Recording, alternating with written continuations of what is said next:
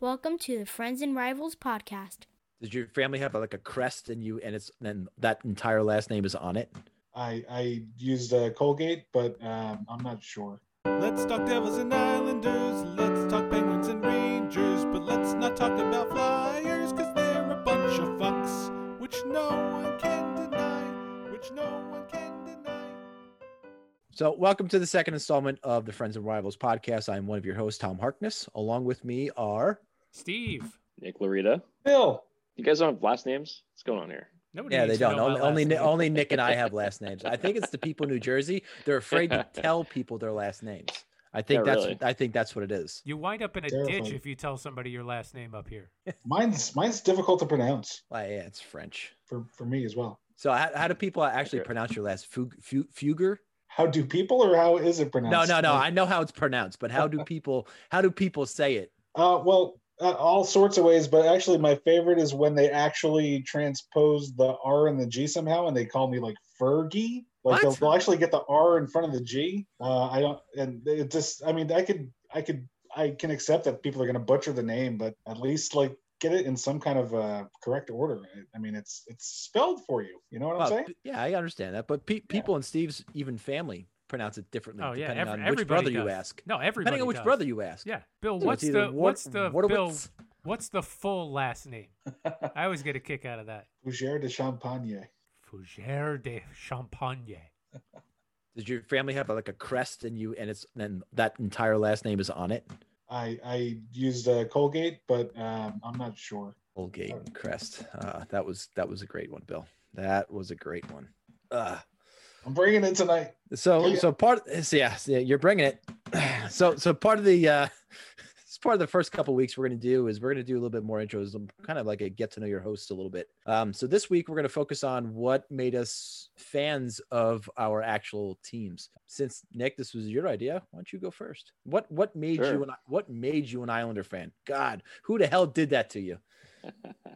It's funny you should ask that question. Yeah, so my family's all from Long Island. So I was born in '81 during the dynasty, and my dad was a Islanders fan, and so he actually went to tons of games. During the dynasty years. Before that, my first game was, I don't know what year. I think it was like '85 or '86. And so yeah, man, I grew up all over the place.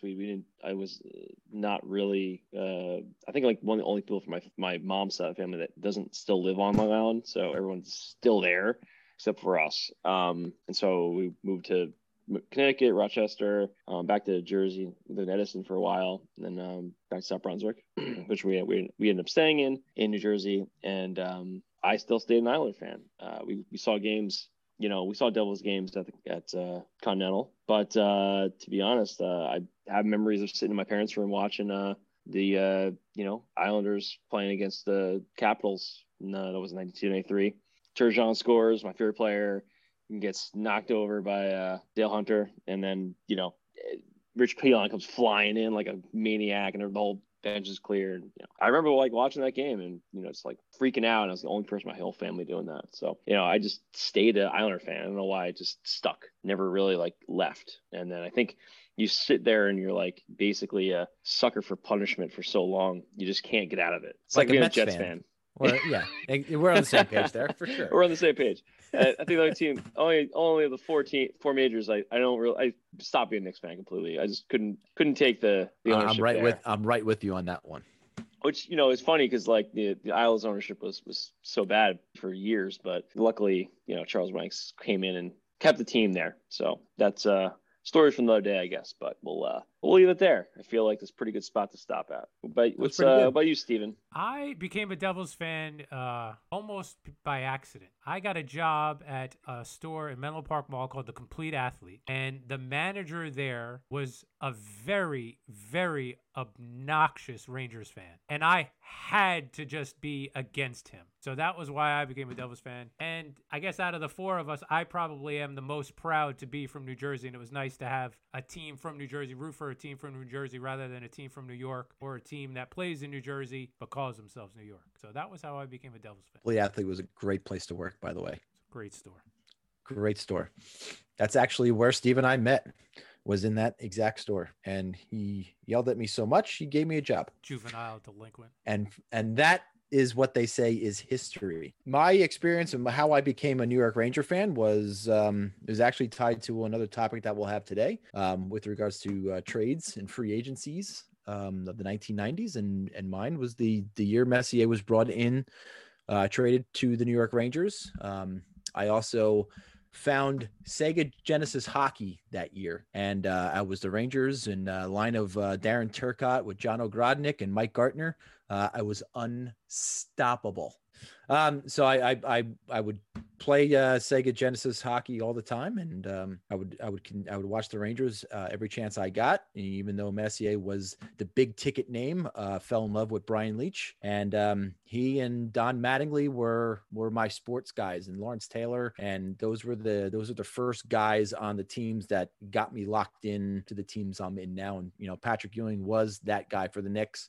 I think the last basketball game I actually ever watched was when Patrick Ewing came back to the Garden with the Seattle Supersonics. I think that was the last NBA basketball game that I watched. But that year I got to go to the playoffs, and the Devils and the Rangers played an epic 7-game series there. I went to game 3 that year, which they lost. It was pretty cool. I got destroyed by a lot of Devils fans sitting up in the stands, but it was a lot of fun. Yeah, but my father used to have season tickets to the Devils growing up, Devils and Nets, and through his work, they also had season tickets to the Yankees, and we would go to some Devils games. It was mostly Nets games where we sat behind the basket, and at intermission you'd go and walk to the side, and you can see the ice underneath the basketball court. And I always thought that was the coolest thing. But watching and go seeing the Nets where Darryl Dawkins and Mike Truminski were playing, and I was never really into the Devils, into hockey back then. It wasn't until I started watching the Rangers that I became a fan. So what was it about Messier signing with the Rangers that put you over the edge? He was the guy that was going to bring the cup to the Rangers. He was the Messiah that was coming to lead the team to the Stanley Cup, to the championship. And that hooked me.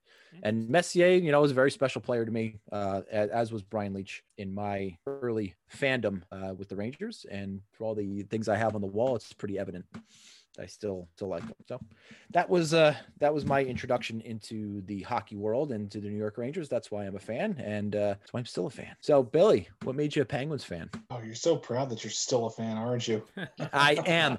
You know what? I stick with my team thick and thin. I don't abandon ship when things get a little tough with ownership, and may not like the guy, but you know what? I still stick and I bleed true blue.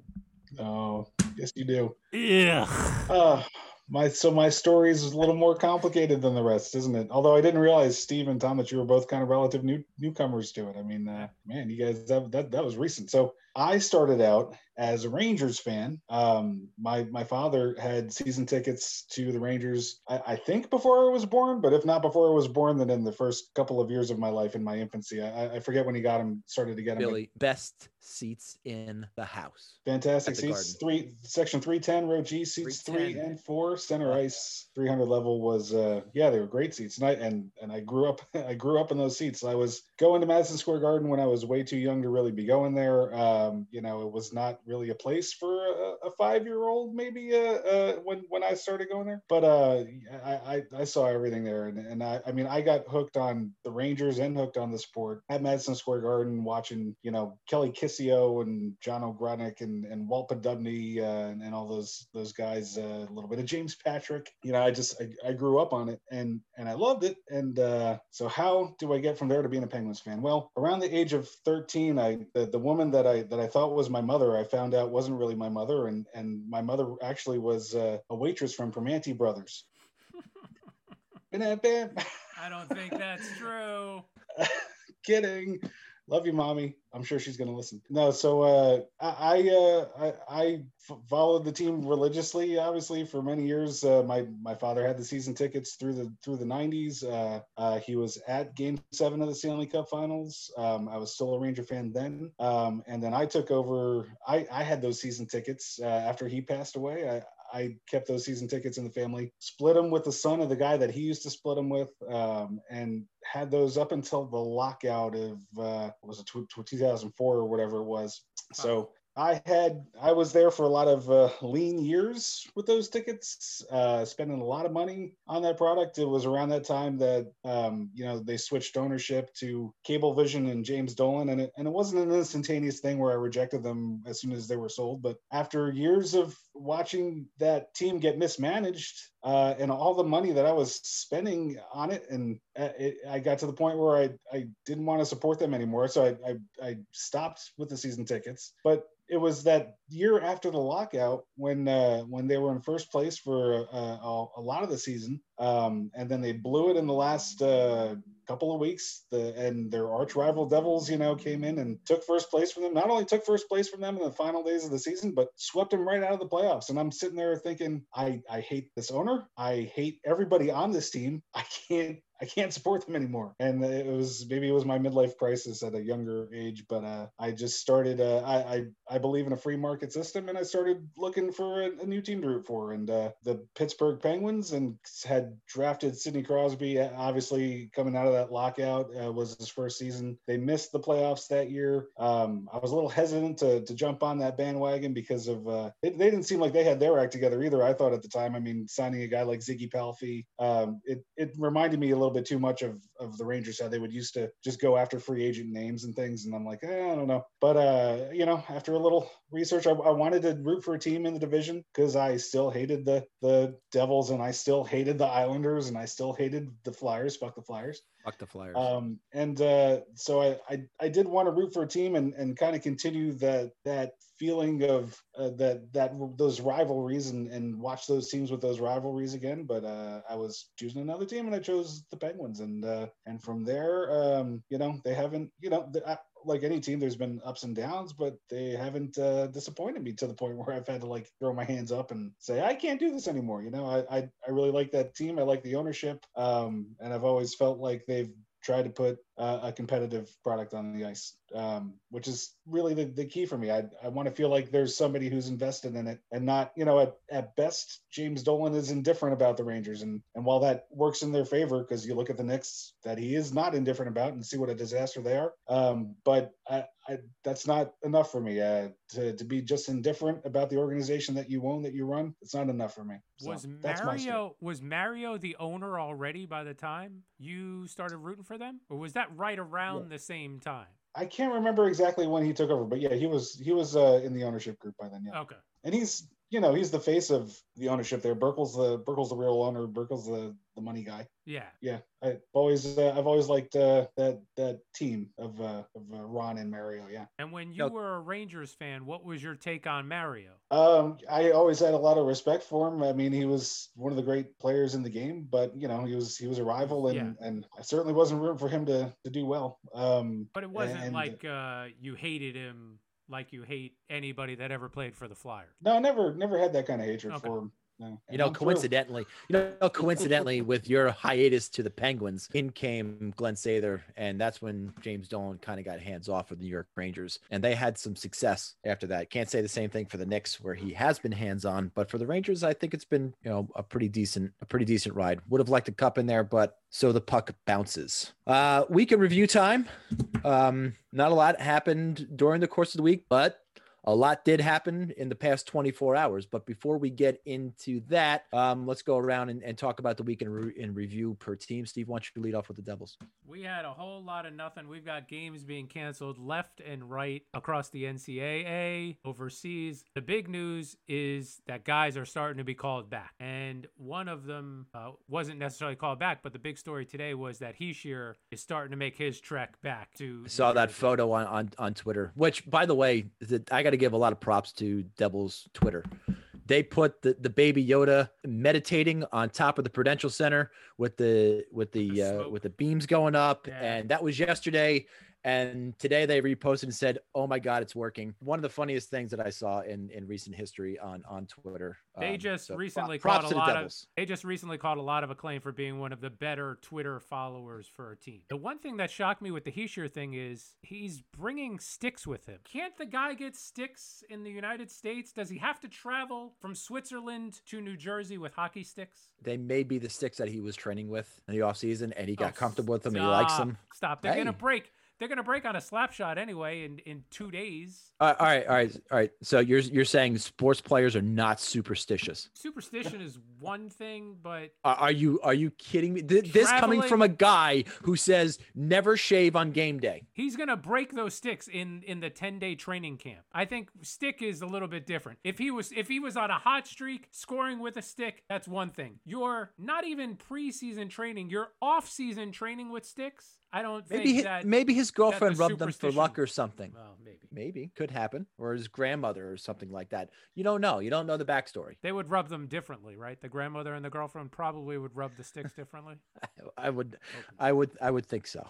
So what are you proposing, Steve? You want to lock him out over this? Are you just fed up with him for trying to take hockey I sticks don't think with he him? should be the captain. If you got to travel with sticks, you don't get to be the captain. Fair enough. You're basically just a bag boy at that point. Well, I second that. maybe the Devils don't have enough money. Maybe they're one of the ownerships to where that they have to worry They about have things like that. Some of the richest owners in the game. Billionaires fighting millionaires, right? That was it. And there's just a whole lot of, like I said, NCAA games being canceled, seasons being pushed back. 2 guys on the team, on the World Junior team that Holtz is going to play on, they had another 2 guys test positive. They might have to pull out of the tournament completely. Coach, multiple players, they're saying they might not even make the trip. Poor Team Sweden. And Rangers prospect #1 center Carl Henriksen was the center on that line with Alexander Holtz and Lucas Raymond. That would have been a formidable #1 line for Sweden going up against anybody really in the World Juniors. But I think that, I mean, Canada's loaded. And I don't think there were a lot of teams that were going to put up much of a fight against them this year. But with that line, I think Sweden could have done something. But you've seen it happen in the World Juniors. They get to overtime, in the knockout rounds, you get to overtime, you get through overtime, then it's a shootout. Then all bets are off. It doesn't matter who, all bets are off. Definitely teams, the less talented team has definitely won those games. No, I agree 100%. But I think we can all agree that Team Canada was loaded for sure. Yeah. Or is, for that matter, is. So I just expect now the guys coming back from overseas, we're just going to see more and more and more as the week goes on. Billy, what happened with the Penguins this week? Oh, so much. So much. It has really been just a riveting offseason for them, hasn't it? Yeah, so a couple of things that back to the World Junior tournament.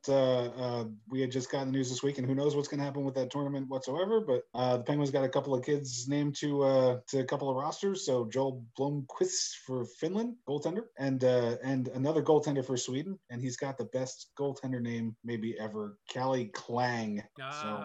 Oh, that last name has a ring to it. You actually just spurred something in my brain. I saw ESPN is doing the top 100 best hockey names, and they're doing it in a bracketry system. And I made sure to find one name on there. Zarli Zalapsky is a 6 seed, by the way. That's just wild because he's going to come up later in the show. Oh my goodness! I love it. Of course he is. Just saying. So besides those kids, there was a signing for the AHL. He's going to start over in Wilkes-Barre, and then they might share him a little bit with Scranton a bit later on. But Jordan Nolan is now a member of those baby Penguins. So Jordan Nolan, of course, son of famous former head coach Ted Nolan, and also a couple of times Stanley Cup winner, or he had some role. His name's on the cup twice for the LA Kings in 2012, 2014. So signed him up to provide some toughness, some leadership. He's not on the kind of contract. I'm not a real contract guy. Don't know how those work, but he didn't sign the kind of contract where the Penguins can call him up. He's an AHL guy. I don't think anybody on this podcast remember either the 2012 or 2014 Stanley Cup final. Fair enough. I think they beat the Devils in one, and they beat the Rangers in the other. I don't think so. Along with the fuck the Flyers, we want to say fuck Alec Martinez too, by the way. Well, you could say that. Yes, I can say that. And then my last little story for the Penguins this week is a little bit juicy. So the TSN Canada reporting a story that a former Wilkes-Barre Penguins assistant coach, Jared Skald, filed a lawsuit against the Penguins for wrongful termination after he blew the whistle on a former head coach who had sexually assaulted his wife. That's what they're claiming. So was it Martin Brodeur? I don't judge these things. I don't know what happened, but Billy Guerin was named in it as somebody who was like sweeping things under the rug a little bit. And, wow. And so controversy and things happening down in Wilkes-Barre, and Scranton's just relieved that it has nothing to do with them. Sister-in-law fucking is way different than spousal abuse. All I right? mean, Way different. Just saying. And so that is the week for the Penguins. All right, I guess I'll go. Pretty quiet week for the Isles. A few notable things. I think one of the biggest things that's been going on, which really you guys probably don't give a crap about, but the building probably is right. getting closer and closer to looking like a real arena. I was just reading an article. They were from a couple days ago. They're putting up the platforms for the train stop, which will help get people to Belmont very easily. Much like you can get to the Rock or to MSG. It'd be really nice to have the ability to get to the game. I mean, if you guys have done that too. You guys have both been to your respective stadiums, or both stadiums, really. Is that Long Island Railroad? Yeah. And how far past Citi Field is that?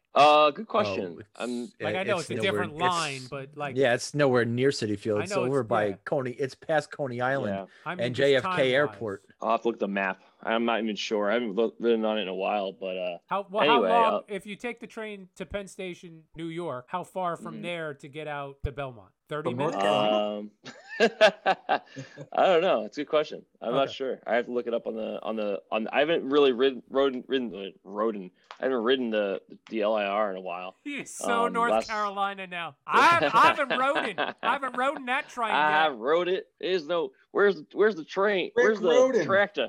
I was thinking Rick Roden. They got barbecue on this train. Sports thing. Y'all got some earwax in y'all ears. So anyway, that's looking, it's getting there, and we're scheduled to play, pretty soon in the year, so looking good. And does that stadium look normal, or does it look like Barclays? Inside built it with blind spots for hockey. It's built for hockey, so I mean, I hope so. I'm at the outside. Yeah, it looks like a pretty squarish, normal building. Looks like a normal building. Anyway, so that's going on, and Oliver Wahlstrom's been back since from injury. He's had a couple goals this past week, an assist in a few games.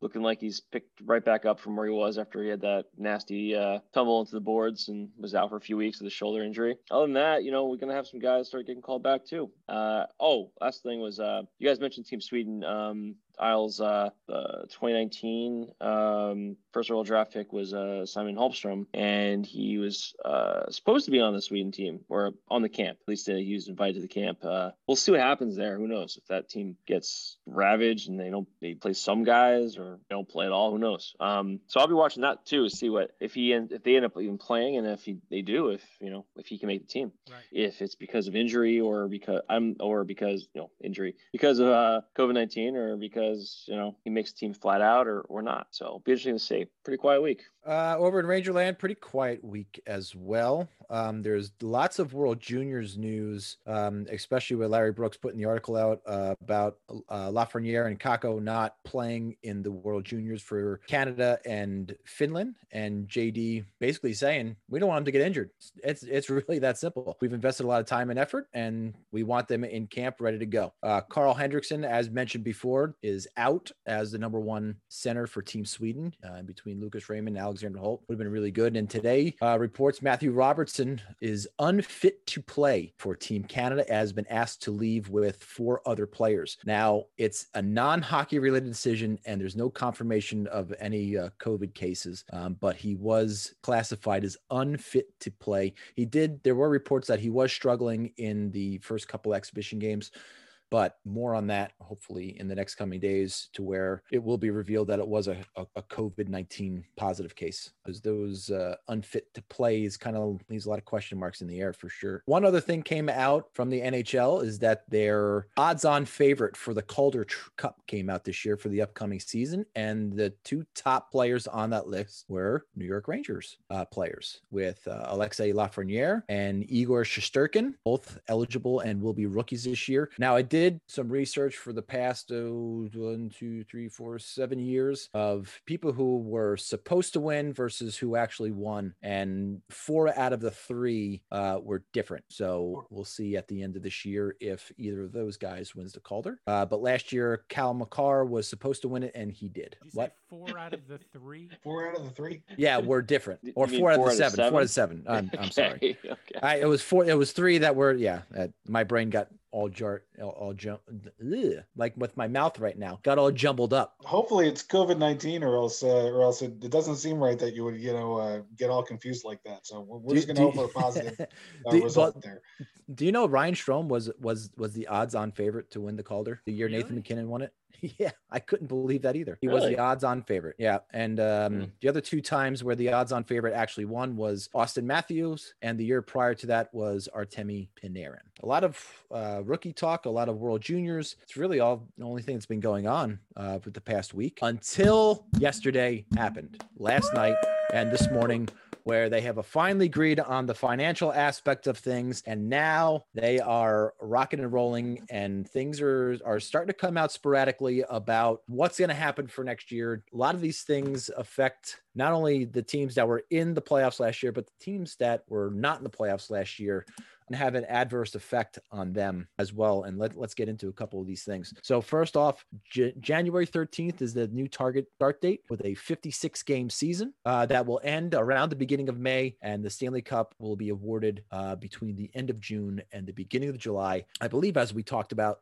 last week with regards to the NHL wanting everything, or NBC wanted to finish everything before the Olympics would have started. That is right in their timeline. Now, getting back to training camps, they were saying on or about January 1st is when teams would report to training camps, have a 10-day camp, no exhibition games, right into it. Now, the 7 teams that did not make the playoffs last year were supposed to have an extra week. They're not. Steve, what are your thoughts on that? I'm annoyed that they're not getting a little bit extra, but at the same point, I don't think it would make that much of a difference. After 9 months, another week of skating isn't going to make a big difference. Plus, as soon as these guys get to their cities, they're going to start skating together. Maybe not formal practices, but they're going to start skating together. So I don't think it's going to make that much of a difference. I tend to agree with you. They got more than a month. By the time they get here, they quarantine, they start skating, they all start getting together. I think you're right about that. Everybody is kind of in the same boat. Whether you stop skating in July or August, or whether you stop skating in March, it's still been a hell of a long time since you've been together, organized on your team, going through all this stuff, getting prepared for the season. How many practices did they have in the return to play before the games started? It was probably about a week. So and a week's then worth they of had practices, and then a week's worth of getting swept. The Rangers only really skated twice. Well, they had an exhibition game in between there too. So at least they got 4 full games and about a week of additional skating. So really, but still, we're only talking about then 2.5 weeks. It was 2. Yeah, it was about 2 weeks. So it was about 2 weeks. I think you're right on the button with that. Not that much different. No, not that much difference at all. What was interesting to me, though, is there's some concern whether the AHL is going to start in early February, and what are the rosters going to look like, especially with COVID protocols and safety protocols that they're going to have. Some things that they're looking at right now is having taxi squads, having expanded rosters, and the expanded rosters and the taxi squads may or may not count against your cap, which is, I think, should happen. That way, if your team does get hit with the COVID bug, you have players that are ready and ready to step in that night. So you hopefully don't have to postpone games. So I like that. It gives people an opportunity to be with the big clubs, at least until the AHL schedule starts. There's a lot of things that obviously need to be hashed out. There is a call with the Board of Governors scheduled for Wednesday at 4:00 tomorrow. So hopefully things get approved by the Board of Governors tomorrow, and we start hearing things in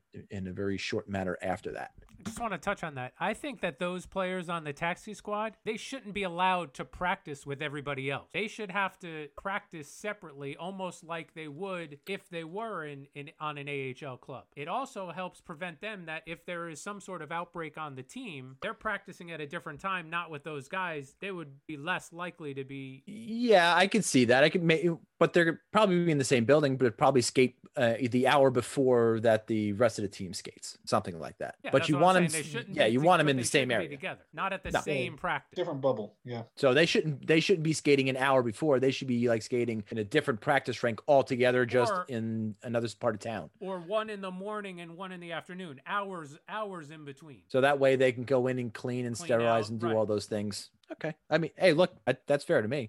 We have no saying in it. Well, we know that, know right? that the powers that be do listen to us They because absolutely they have do. taken our recommendations in the past. I could not agree with you more. They have, although I can't cite one thing. The multiple outdoor games. Yes, we certainly have talked about that for sure. But there is a lot of excitement. There's a lot of buzz. There is no more waiting anymore. Part of the agenda that I did send out yesterday was still waiting, question mark. But that certainly got me in a better mood for today. At least knowing that we didn't start this podcast on a canceled season is one thing. And two, that there is going to be hockey this year. I think we're all really excited. Now this is going to be the log that breaks the old lob jam, right? In the river. That things are going to start to happen now. You're going to start to see the Barzell contract be finalized. You're going to start seeing players traded out of Tampa Bay. You're going to start seeing some movement from teams who have to get cap compliant. There's a ton of them that are over the cap right now. So it's going to be a very, very busy couple of weeks leading up to training camps. It's going to be a very exciting time once training camps happen. I'm just very excited about all this, and I want to hear everybody else's excitement and enthusiasm. I'm very excited. Yay. Yay. You guys are you Yeah. guys are just the best guys in the world. I mean, it's great to see movement. I just wish that they decided not to play this, pissing match for so long, just to come to the agreement that they're not going to make any changes to the financials. I feel like they could have done that more amicably, but we are where we are, and now we're going to go through the whole game of trying to make sure they work out the rest of the details without, too much of a delay. I think we've seen some different dates all over the place, mid-January. I've seen February 1st. We'll see. It's all rumors at this point until we get some actual, pad to paper with all the details that they're trying to work out. But, it's going to be an exciting, couple of weeks. We'll see. I'm sure, by the end of the week, we're going to see en masse players heading back to their teams, from overseas. I mean, I think we've already started to see some players start to be recalled. Have you guys, did someone mention that? Was somebody recalled already or no? Just Yeah, from Steve did. overseas, they're starting to get recalled. Yeah. Okay. Well, anyway, that's what I was saying. But yeah. Well, anyway. So yeah, I'm excited about that. Excited to see what happens with Barzy. Hope his contract's not going to kill us, and then hopefully have enough money to sign another defenseman. That's my hope. So getting, I think the funny thing is we've been talking about offseason stuff for so long now. It's kind of like it's getting long in the tooth. I just want to get to talking about some lines and things and finalizing the actual look of this league for the season. So. Yeah, and Andy hey, that Green- guy looks good. That guy looks good in camp, man. I can't wait to see him on the ice. Or hey, he's gonna make the club, and I Right. can't wait for all that too. You're 100% right. Is Andy Green still on their radar? So the word is that few players are being signed that they've essentially signed a deal, but they haven't announced it yet until the Barzal deal is made official, or maybe even that they get word like, why would you sign these guys for a year if there's no season? Yeah. So maybe that's more likely the scenario. They're just waiting for the season to be, officially on. So Matt Martin, Corey Schneider as a backup goalie in the AHL, Andy Green, those three are the ones that everyone's pretty convinced are already signed. Essentially, there was some maybe Brassard may or may not come back. I think he will. He should come back cheap, and he was pretty okay. And now that we have a real third line center that's taking a spot, I mean, essentially, he's not a bad guy to have. And it sounds like from what we were seeing is there's talk of even expanding the overall number of roster spots from 23, 26 was on the table. So that could be a possibility with COVID. They may just have to carry more guys, and having a few extra vets like Brassard would not be a bad thing. So if we could fit Big him in, it'd be game great. brass. Yeah. So we'll see. What about you, Billy? How you feeling? I'm excited. Yeah, I mean, hockey coming back. Look, one thing though, that I think you guys have heard me say a bunch, but our listening audience probably hasn't heard me say yet, is that I hate the NHL. Absolutely despise this league. They're so poorly run. Can I ask you a question? Is there a league that you do like? That is a good question. Well, the only other sport I really follow is baseball. Right, The because you've NFL's written gonna off make a difference. football because it's too It's much of a disgrace. exactly. But look, I mean, but I love this. I love the sport of hockey, and the NHL delivers that. And so when they come back, I am back. And this was nothing. In the grand scheme of things, the shenanigans they've pulled, delaying this announcement a few days because the owners are making this desperate money grab to see what they can get out of the players. I mean, this is kind of par for the course. We're past it. Great. Let's play some hockey. That's how I feel. Excited. Game on, Game on. as they once said. And I could not agree with you more. Very exciting. This will be an exciting week. Finally, we get an exciting week, not a make or break week. We get an exciting week of agreements and really the plan being put together. So by the time we do our podcast next week, we should have hopefully have a full understanding of what the season is actually going to look like and timeframes. Now there's one caveat to all of this, and that's COVID. And COVID could really derail everything and put the start of the season out until the beginning of February, as Nick mentioned earlier, and shorten the season considerably down from 56 to maybe 48, 42 games. So that is kind of still on the table, and it's a waiting game. And Bill Shakespeare over in the UK got his COVID vaccine this morning, and he was an old guy. I read in the paper that he was like an 87-year-old guy. His name happened to be William Shakespeare, and he was one of the first 2 old people to receive the COVID vaccine. So we'll see what happens. Anybody? I left dead air there for a second. Do we want? Oh no, we left dead air there for a second. William Shakespeare. Yeah. No, I can't. That was the fucking guy's name. What do you want from me? Yeah. Yeah, it's cute. It's real cute. But I think all the problem with this whole thing, right, is all the sports leagues are going to be watching this, and I think obviously the NBA and NHL are going to be really gearing up, and just as things are exploding here, NFL's already been feeling it, but they're going to be winding down soon. They're getting closer to the end of the season, so they're just trying to get it done. Once they get to the playoffs, I mean, they can really the teams will be you'd imagine the teams would try to be very strict with their player personnels, traveling and partying, and really be like most likely, except for the Steelers, they'll probably all get COVID and miss the playoffs. But I'm just saying that the rest of the league will probably be strict about it, compared to, say, the NHL and NBA are just starting, and they have to figure out how to keep a league going for this entire time. And it doesn't sound like they're going to they could do the bubble still, I guess, in some sort of capacity. But they have to figure out also all the logistics that we've kind of not talked too much about. A little bit we touched on the Canadian border and how they're going to keep the teams in Canada, I guess. We'll see how that works out with travel embargo. Is it travel restrictions between the 2 countries? So that's a problem if you can't leave. I mean, they're going to have to keep the team. I would keep assume that's that the entire next division thing there. we're going to hear about. Yeah. That's a big one. How logistically do they handle this? Now, well, there was 2 things. Yeah, there was Sorry, 2 things I read today with regards to that. Was there is Vancouver and Calgary have their AHL affiliates in the U.S. and they're not going to bring their AHL affiliates to Canada. They're going to keep them in the U.S. So I don't know how that's going to go with back and forth with quarantine and calling up players from the AHL and all that other stuff. Again, we'll find out more detail.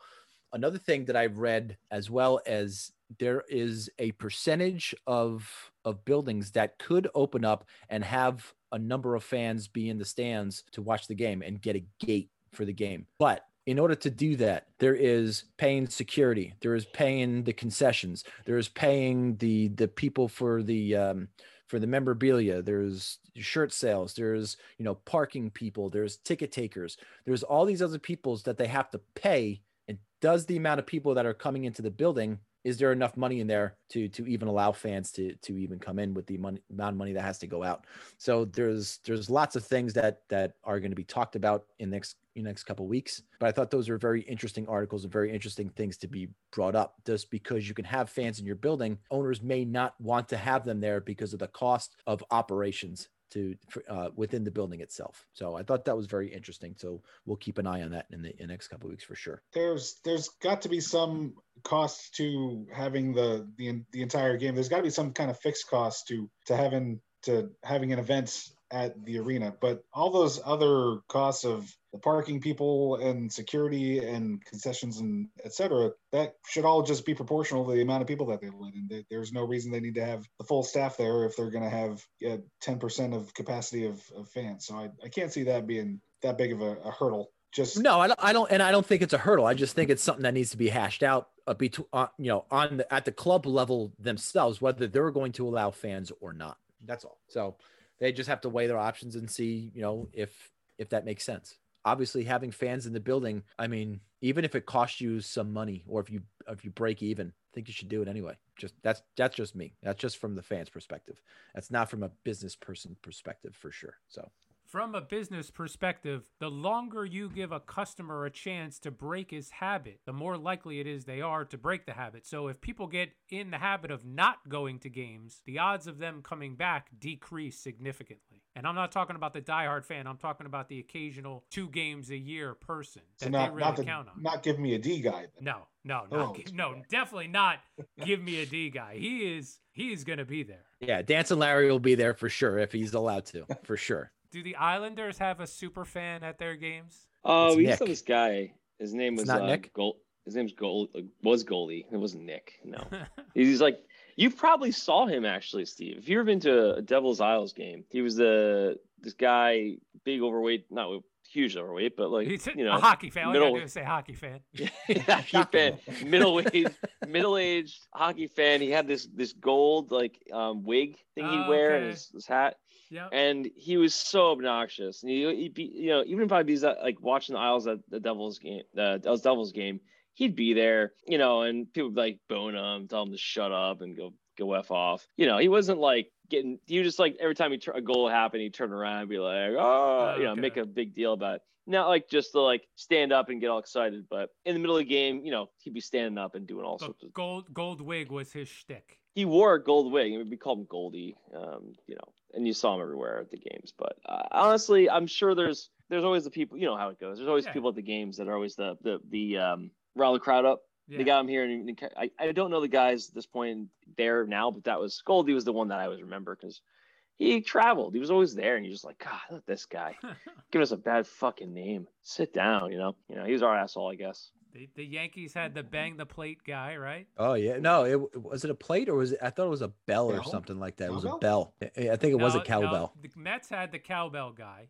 No, it was the old guy with the bell that you ring. No, I think it was a plate, and you would bang on it with a spoon. It was a metal plate. A metal plate, yeah. It was a metal plate. You banged on it with the spoon. Might have even been a pot. Maybe. Oh. Maybe. It was some kitchen thing.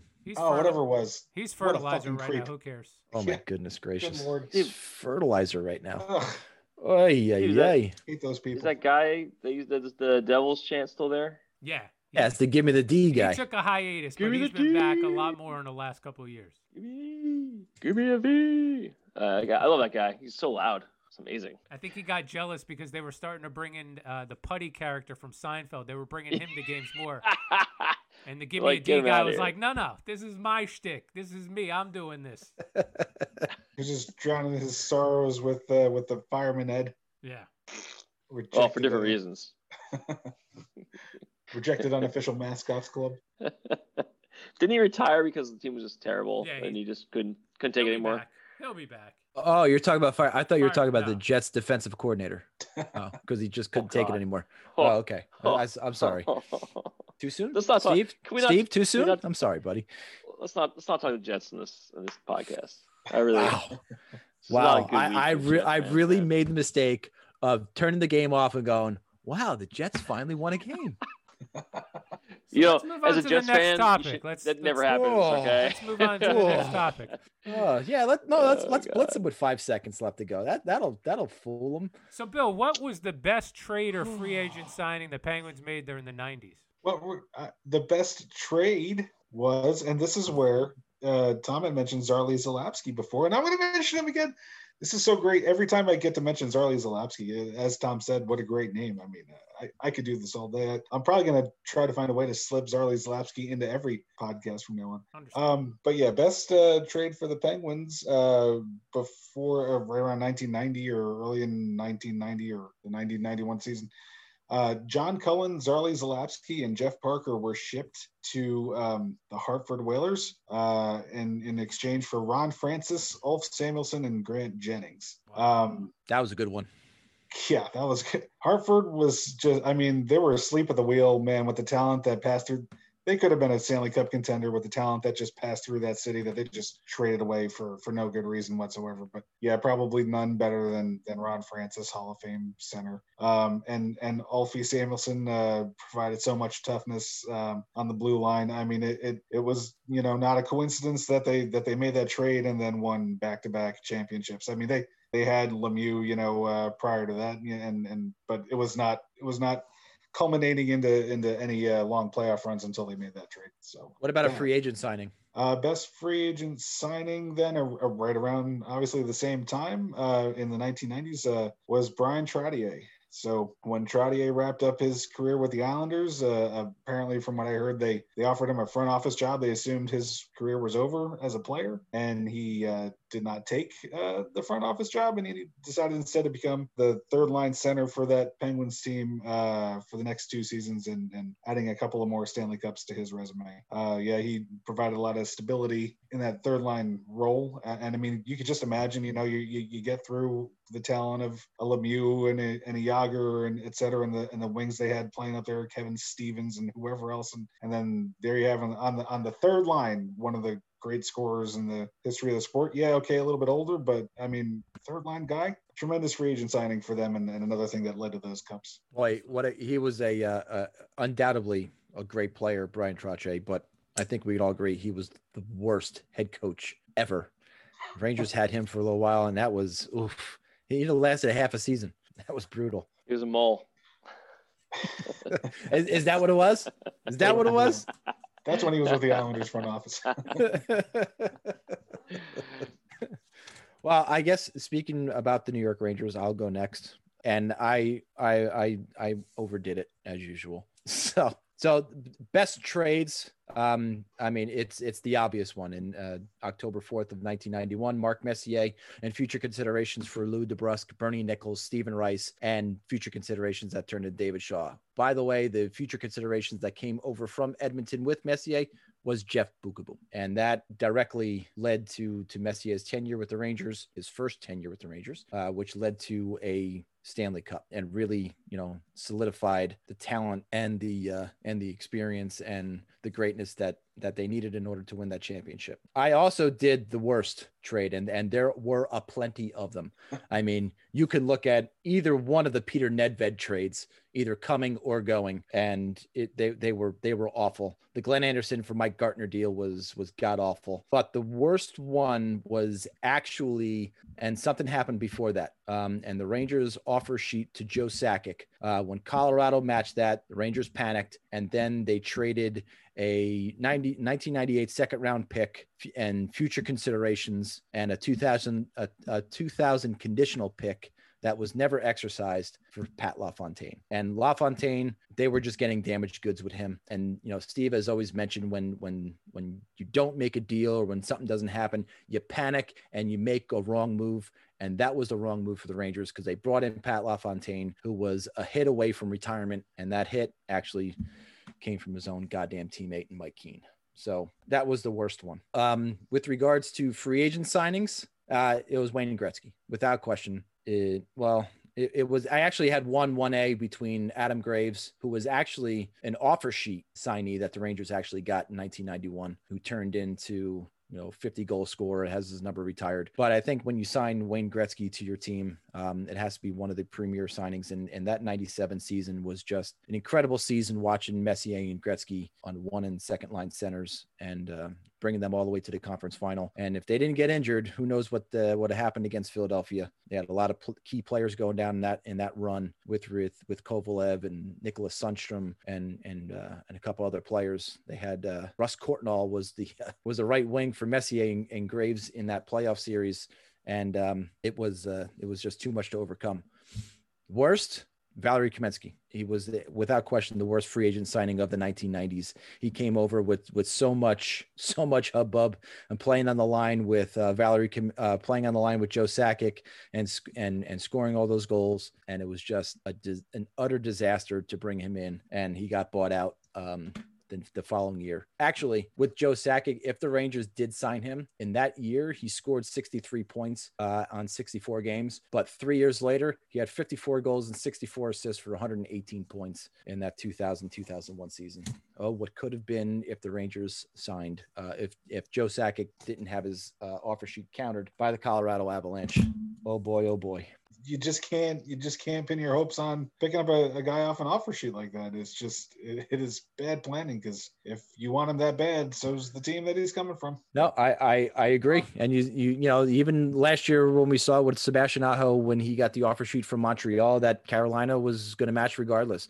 Yep. If an offer sheet came into Barzell, Lou made it very clear that he was going to match it no matter what the offer was. So if you want a team that bad, odds are the team that he's on, they want him just as bad or more. So I agree. But man, could you imagine that team?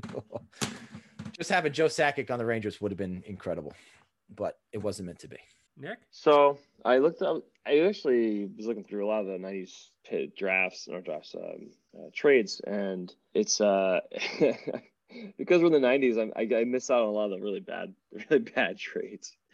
But you know, it's funny, I was looking through it, and I think really the best trade that, you know, we made was probably, you know, the rebuild trade, you know, trading away LaFontaine and a few other players for Pierre Turgeon, Benoit Hogue, Louis Krupp. Those three were part of the retooling, and trading LaFontaine at the time was pretty big deal. He was the face of the franchise, but you know, he had a great season, you know, one great season in Buffalo and injuries, but which really derailed his career. But that was, I feel like, really the biggest and best trade we made. Acquiring Steve Thomas for aging Brent Sutter was pretty good, but you know, that was part of the pieces they started to put together to retool the team in the early 90s. But really, there's not a lot of good stuff that happened after really the whole decade. It was really pretty much after the 1993 season and the Cup run, it really was not very memorable. And then I looked back at really the worst trade. We just missed out on all the really, really bad trades, by the way. All the Milbury trades are all like, well, we're getting to those in the next couple of episodes, so don't you worry. Yeah. You will have your time to shine. Don't worry, Zdeno Chara. Don't worry, it's coming. We'll have to carve out a half hour for Nick for that. Yeah. What was that? What's worse, Roberto Luongo, or was it Zdeno Chara, or was it? We'll save that for next week, man. That's the next week. I think the trading Palffy away was brutal because he was such a fan favorite. He was like the only guy to really, at the time, we didn't want to, like, trading away the best player, the most exciting player it's really hard, and you know, to deal with, especially after they had traded away Turgeon, you know, years back, and then we get Ziggy comes around and we trade him away, and it's like, it's brutal. It's really brutal when you trade away your best players. And they did get Olli Jokinen in the first round. They ended up acquiring the 99 first round pick, which is from LA, which is the number 8 overall. They ended up with Taylor Pyatt, who really didn't really do much for us. Matthew Byron was also part of the trade, but it was a big. No matter what assets we got at that trade, and Olli Jokinen ended up going, you know, as part of the trade for with Luongo, you know, which didn't work out very well for the Isles, as we'll find out next week. Just trading away your franchise player is never good, and it's hard. You know, ask Boston how it went for, you know, trading away. I mean, it didn't really matter, I guess, for them in the long scheme, not in the grand scheme of things, trading Joe Thornton away for pieces that didn't really do much for them, but they stole some cups, but whatever. Screw those guys. Anyway, so that's it, man. I think those are the two. Free agency, I didn't really look at the free agents because I really couldn't remember the free agent stuff. And I actually had a hard time kind of looking it up to really jog my memory of who actually signed with us. And that was really important, to be honest. I agree. I had a hard time too. Yeah, it was only in the late 90s where that came more of a thing, where there was, I agree. You know, it wasn't. It's funny we thinking about it, but like really, there was a lot more trades back then. we had how many freaking rounds in the draft? Like 13 rounds or whatever it was back in the 90s. It was a lot. Yeah. Early 90s, I should say. So I don't have any good free agencies to go through, good and bad, just because it was not memorable. So I just said, F it. Next week, if we can do the 2000s, that'll definitely pick up. I think we'll have some good ones in there for all of our teams. So there was a lot of despair in the early 2000s for the New York Rangers. So we'll definitely be with you on that one. Steve? My best trade and my best free agent signing actually bookend the decade. So the best trade they had of the decade of the 90s was actually on draft day 1990. They traded a first and a second to Calgary for a first and 2 seconds. Calgary moved from number 20 up to number 11, and with the number 11 pick, they got Trevor Kidd. The Devils dropped from number 11 to number 20, and with number 20, they got Martin Brodeur, who was the third ranked goalie that year behind Kidd and Felix Potvin. And I would say that right there is a franchise-making trade. Now, everybody knows I am not the biggest Brodeur fan, attributing a lot of his success to playing behind the players that he did, but you still can't take away what he did for his career. And for best free agent happening at the end of the decade, it's actually, for me, in my mind, it's a tie between two. They're both actually undrafted free agent signings. The first one was Brian Rafalski, who at the time was playing over in Finland. He was actually ranked the best player not playing in the NHL at the time. And they signed him June 18th, 1999. 2 years prior to that, they signed John Madden, who they actually discovered while they were scouting Brendan Morrison, because Brendan Morrison was a draft pick that they had that was playing at Michigan. While they were watching him play, they kept seeing John Madden make stellar play after stellar play, and they realized he was undrafted. As soon as he graduated, they jumped in and signed him. So those are my two. They were both on the 2000 and 2003 Cup teams. I didn't realize this, but Rafalski actually finished in the top 15 in Norris Trophy voting like 4 times in his career. I never really thought of him as that caliber defenseman, that he would garner that much respect from the voters. Were they all with the Devils or with the Wings? all with the Devils. Okay. Yeah. And Madden would go on to win a Selke Trophy 1 year and then be a finalist for 2 other years while he's with the team. So those two are my best free agent signings. Top 15 is nothing special in the Norris Trophy voting. I mean, James Patrick was number 16 both times, I think. James Patrick was an outstanding defenseman, and that's a Devils fan saying that. When you think Norris Trophy, you do not think Brian Rafalski. No, never did. You're 100% right about that. So, Steve, is Scott Stevens' case? Is he's kind of neither how he got to the Devils? Yeah, I wouldn't consider arbitration. I wouldn't consider it a free agency or a trade. Yeah, that was compensation. He was awarded. Yeah, he was compensation. I'm surprised you didn't go with Niedermeyer though. I was thinking one of those too. I was thinking Niedermeyer. Niedermeyer was a draft pick that was traded to the Devils for really a no name. Right. I figured you would have went there, but I get Brodeur. I do. And it's more along the lines of, here is a team that wanted to go from 20 to 11 to take a player, and look who they could have had at number 20. So it's almost more the foresight and the trust that the Devils leadership had to say, you know what, we'll give you Trevor Kidd. We'll stand pat here. We'll take this French Canadian kid. We think he could be pretty good. Almost French Canadian goaltenders by the Flames. Yes, agreed. 19 other teams passed on him as well. And as for I did come up with a worse trade. And it's not that it was a bad trade. It's just the taste that it leaves in your mouth. After they win the 95 Cup, they have this big fight with Claude Lemieux. He wanted to renegotiate his contract so bad, he even went as far to say that his contract was not valid because he signed a faxed copy of the contract and not the actual contract. And when that didn't fly, Lou was just like, you know what, I'm done with you. And he shipped him off to the island, and they got Steve Thomas in return. Now, Steve Thomas, not a bad player at all, but coming off of that 95 Cup, you wanted to kind of keep that team intact. And here he is, first chance he get, he's running out of town. You know, he wants to renegotiate his deal, and he's run out of town. Well, he's Conn Smythe Award winner, right? Yeah. Claude cried about that. I remember. He was very proud. Yeah, but I'm not. I don't feel too bad for him because he did go to the Avalanche to win another cup. So, not really upset about that. I didn't follow it through to see what the Islanders got in exchange for him to send him out to Colorado. I did a trade tree one time for I think the Kovalev trade, and it was very interesting. I got to find that. I think I still It have was it. here Wendell somewhere. Clark. They got Wendell Clark. Yeah, see, so the Avalanche won that trade, I would guess. Well, I would say it was an easy win because Go Claude. on to be one Yeah. of the dirtiest players on their team out in Colorado. Yeah. Well, He had that reputation already, so That didn't happen though. I mean, what would we have had in that late '90s Red Wings Avalanche rivalry? I mean, just one of the nastiest rivalries Right. in the history of the sport, and we would have missed out on a lot of that without Claude. just going back Chris- to the TV contract, those games were always on ESPN. Anytime yeah. Detroit played Colorado, that was must-watch TV. Chris Draper's face would look a little different today if that never happened. Too soon. Too soon. My goodness gracious! It's been 20 years. I think 25 years is the minimum when it comes to rearranging somebody's face. That's going to do it for this week's episode. Thanks everybody for listening. Don't forget to follow us on Twitter at friends_rivals. Go to our YouTube channel. You can listen to it there, Friends and Rivals on YouTube. Or you could check out the podcast wherever you get your podcast from. Billy, sing us out. Oh,